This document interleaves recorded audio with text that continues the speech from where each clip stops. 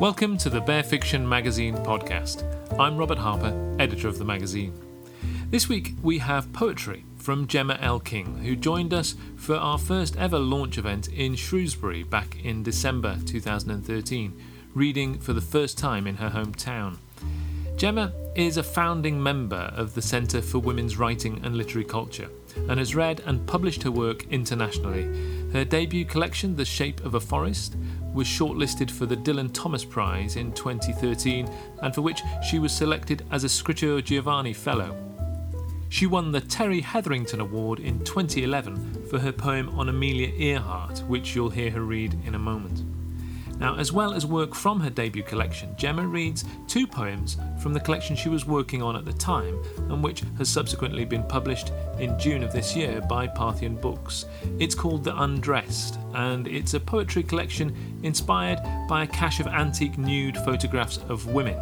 I'll let Jemma explain more about it for you, but I do recommend that you seek both collections out. The recording you're about to hear was made on December the 19th, 2013, at the Shrewsbury Coffee House during the launch of issue 1 of Bear Fiction magazine.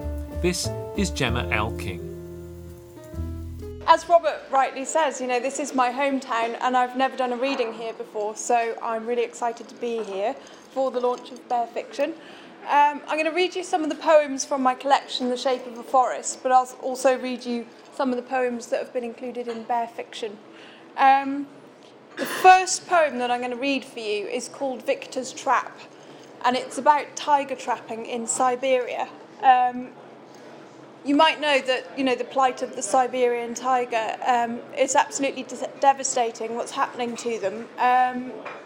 The fact is that the animals sell for a lot of money on the Chinese medicine market, which means that their numbers are getting absolutely depleted.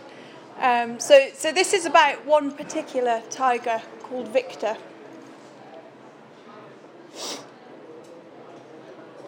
If you can imagine a world emptied of sound, the soft scape of falling snow and ceaseless morn drift erasing all but the shape of a forest.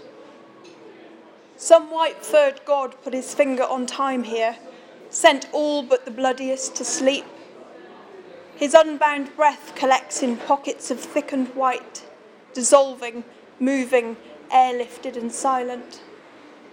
Adds a foot to each fur hand until the only sound, the towelled icefall, powdery impact, a branch hinge swinging, and nothing. And then a man. He carries spring-shouldered metal, a wolf-mouthed gape, waiting. The gift is one with the white cot of winter. It stares upwards, blank and ready. His hands are leather-packed flame saucers, setting a self-assured path through trees, invisibility not required by one whose jaw-cutting claws and yellow-inch teeth make a friend of everything. He ambles his burrow, sends snow flying skywards under his 10 feet of density and steps onto the 1 square foot of forest that holds fangs to match his own. The bone clamp sends the viper's kiss boring through his blackened lips, stripping trees in full tremble of their wares.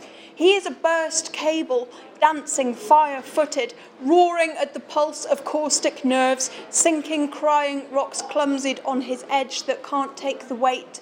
Rejecting himself, his mother's son now.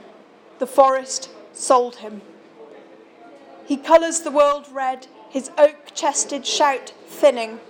The forest watches. Night falls. It falls.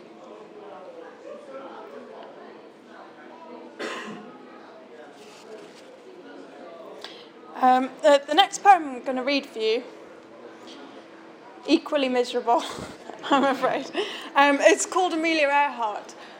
Some of you might be aware that her remains were found on an island a few years ago. Obviously, what happened to Amelia, and if you don't know who she is, you probably all do, but she was the first female to circumnavigate the globe, and in 1937 she went missing whilst attempting to break a record. And there's always been conjecture and conspiracy theory about what might have happened to her. Some people claim that, she was a prisoner of war, and there are lots of theories, essentially.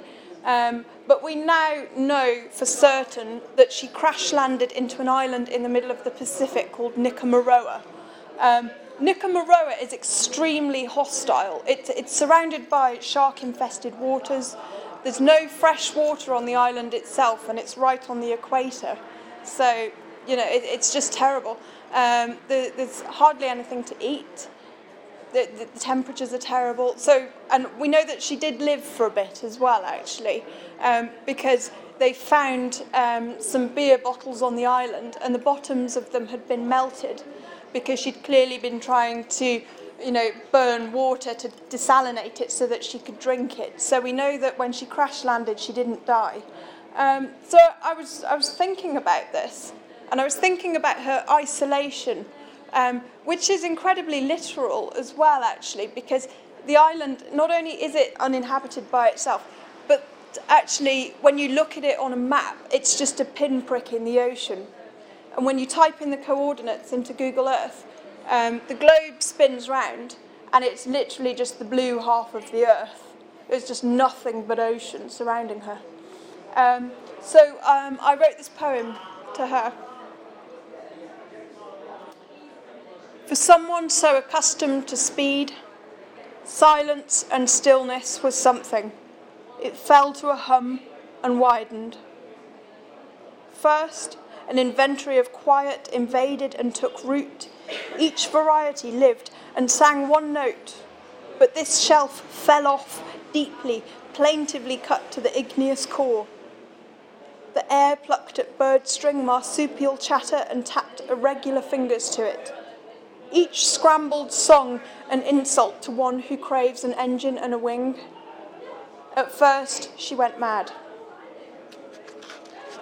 The damning thing was the finger bone. Hers, they said. That and the pre-war American cosmetics, misplaced in a land without a metal press or edges, nature powdered to a pigment, no hands to press the buttons. That and the upturned oyster shells, shallow buckets laid out in rows to plug up the sand, drain the sky, resist the wretched equatorial mouth rot. The desperation that brands the spot where the star imploded in the most sparse edge of the galaxy, unnoticed, surrounded by starbirds and star crabs, caught in the gravity of their own orbits. The crabs ate her, crushing the bones that once hung bravery, eyes that held the Earth's curve. The heart that burst adrenaline, drilled it to the tips of grasping fingers feeling life, even in the face of the spiking sea.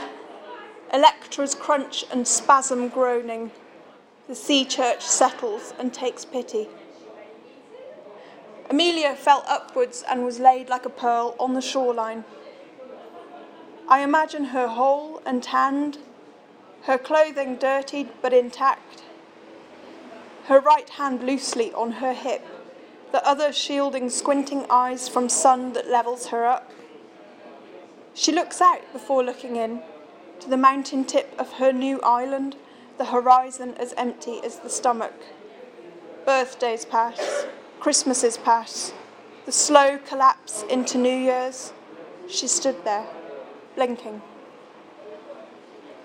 I've just finished writing a new collection, and it's based on Victorian nude photographs, actually.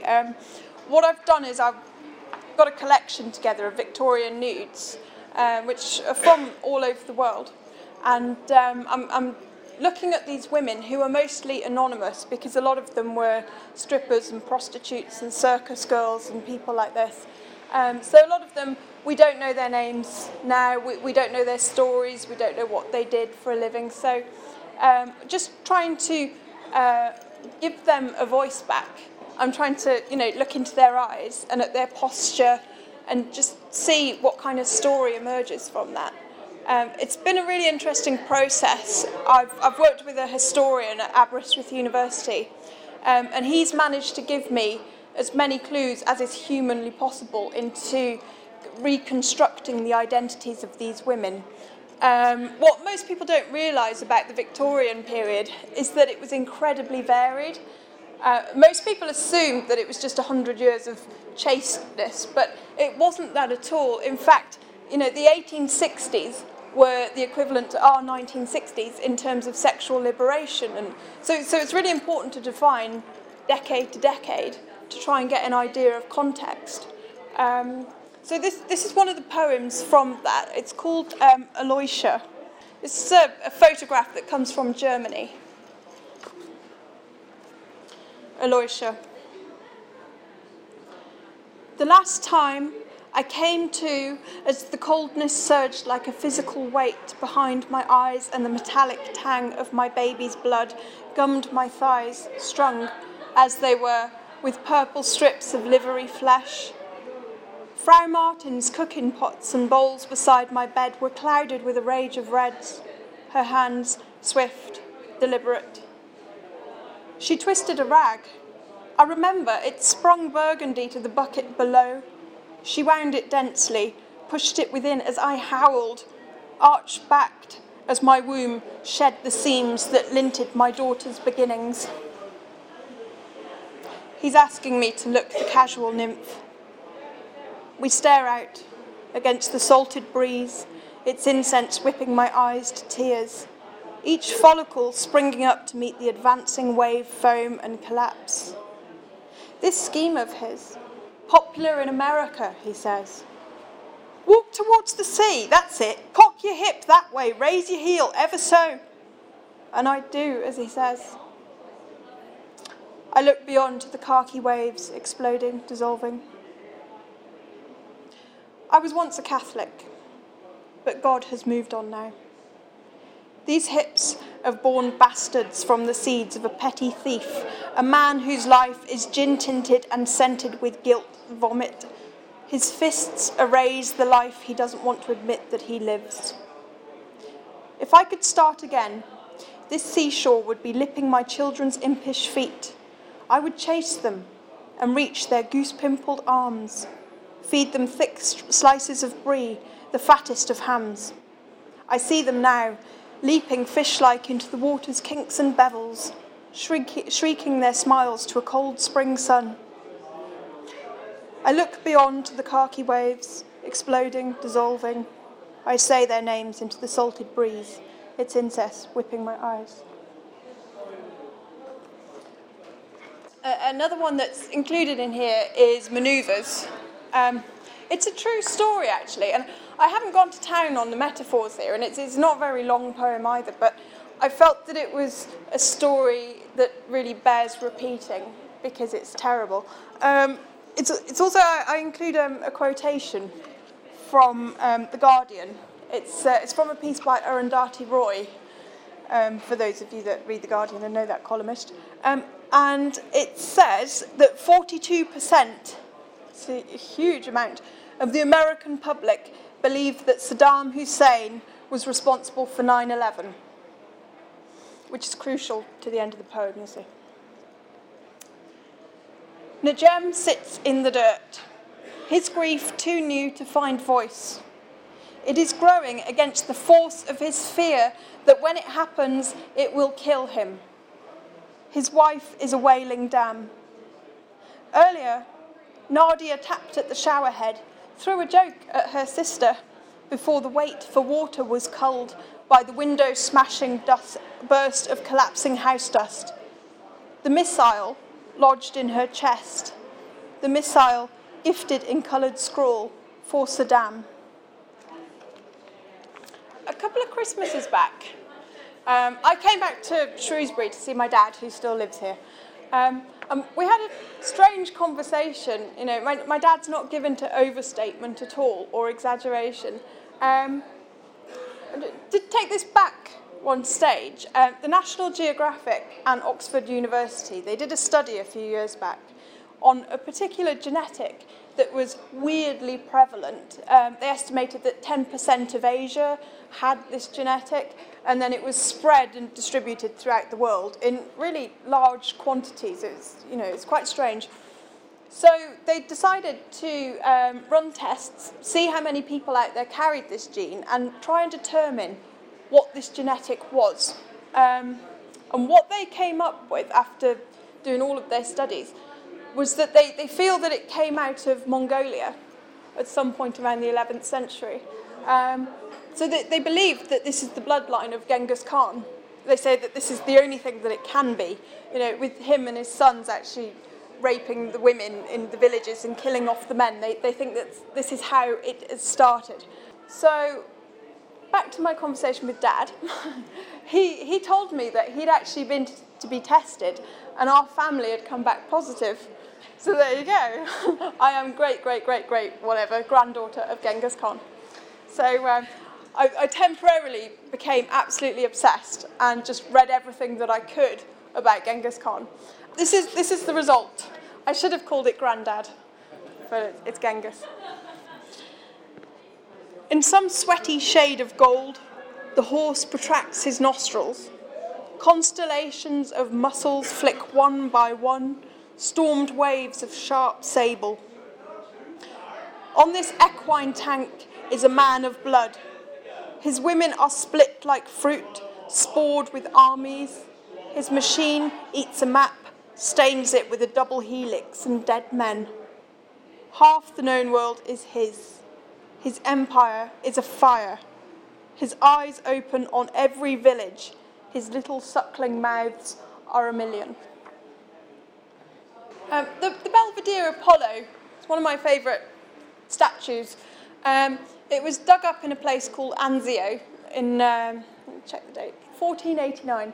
And it really heralded the start of the Renaissance. It's an incredible marble statue. So this piece doesn't need much more of an introduction. It's just about the Belvedere Apollo. When Anzio coughed him up in 1489, Apollo was dragging the bones of the sun across Europe. Here was the joke of the prophecy. Those stone eyes really had seen through the fog of 2,000 years. They shelled the god from the pack that bore him, set his legs standing in Belvedere. The quiet grandeur of his gaze, confused. His muscles the tension of a long-shot contrapposto. But the strophium still banded his head. Relieved, he settled and slept. The laurels would find new worship amongst poets. The artists would charge him, stuff him with the heady bluff of a dharmic myth. America would shoot him to the stars. I'll read you one more. Actually, this was the seed poem for the new collection with the nude Victorian photos. So I don't have the photo of this one to show you, which is unfortunate because it's a really lovely picture. It's of a really glamorous woman getting ready, looking in the mirror. She's about to, go to some house in some Downton Abbey sort of country house mansion party thing. This is Elizabeth. Me? You thought me something once. On your arm we were centripetal, a gold wash of angles, absorbent as any galaxy through a champagne flute. Oh, how the world fell to us in orbit, how they gathered in their velvet and crepe, their teal-eyed feathers drinking us. My belay, my inventory of blue eyes, a pearl décolletage, and you felt me your pet love for the night, as you crushed the colour of me into oak-panelled walls.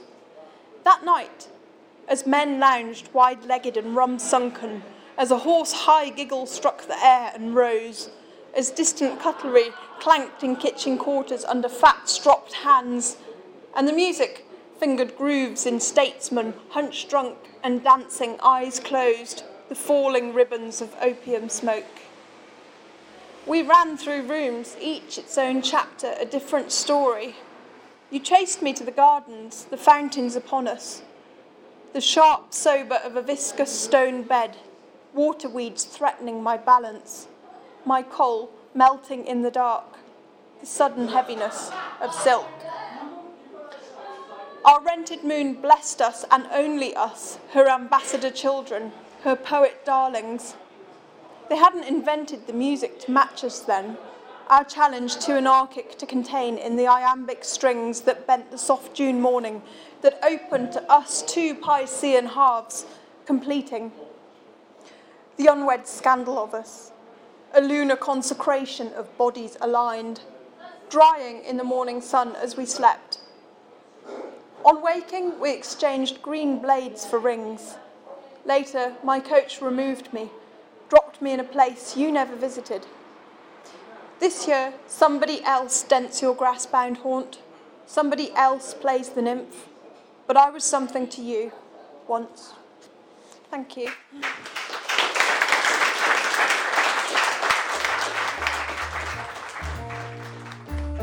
Thank you for listening to this edition of the Bear Fiction Magazine podcast, recorded on August the 14th, 2014. You can read more from Jemma Elking in issue 1 of Bear Fiction Magazine and by checking out those collections from Parthian Books. Next week, we'll have short fiction for you from Carly Holmes. You can subscribe to this free podcast in the iTunes Store, via the Stitcher Radio On Demand app and on SoundCloud. You can also follow us on social media, on Twitter, Facebook, Instagram, Google+, and others by searching for Bear Fiction. Some of the writing from Bear Fiction Magazine can also be found on our website, bearfictionmagazine.co.uk, where print, digital copies and subscriptions are available to purchase. For full details about the Bear Fiction Prize and the awards for poetry, flash fiction and short story, visit our competitions pages on bearfictionmagazine.co.uk/competitions. You have until October 31st, 2014 to place your entries. The music for this podcast was Sidewalk Shade by Kevin MacLeod and is provided under a Creative Commons license. I'm Robert Harper, editor of the magazine, and you have been listening to the Bear Fiction Podcast.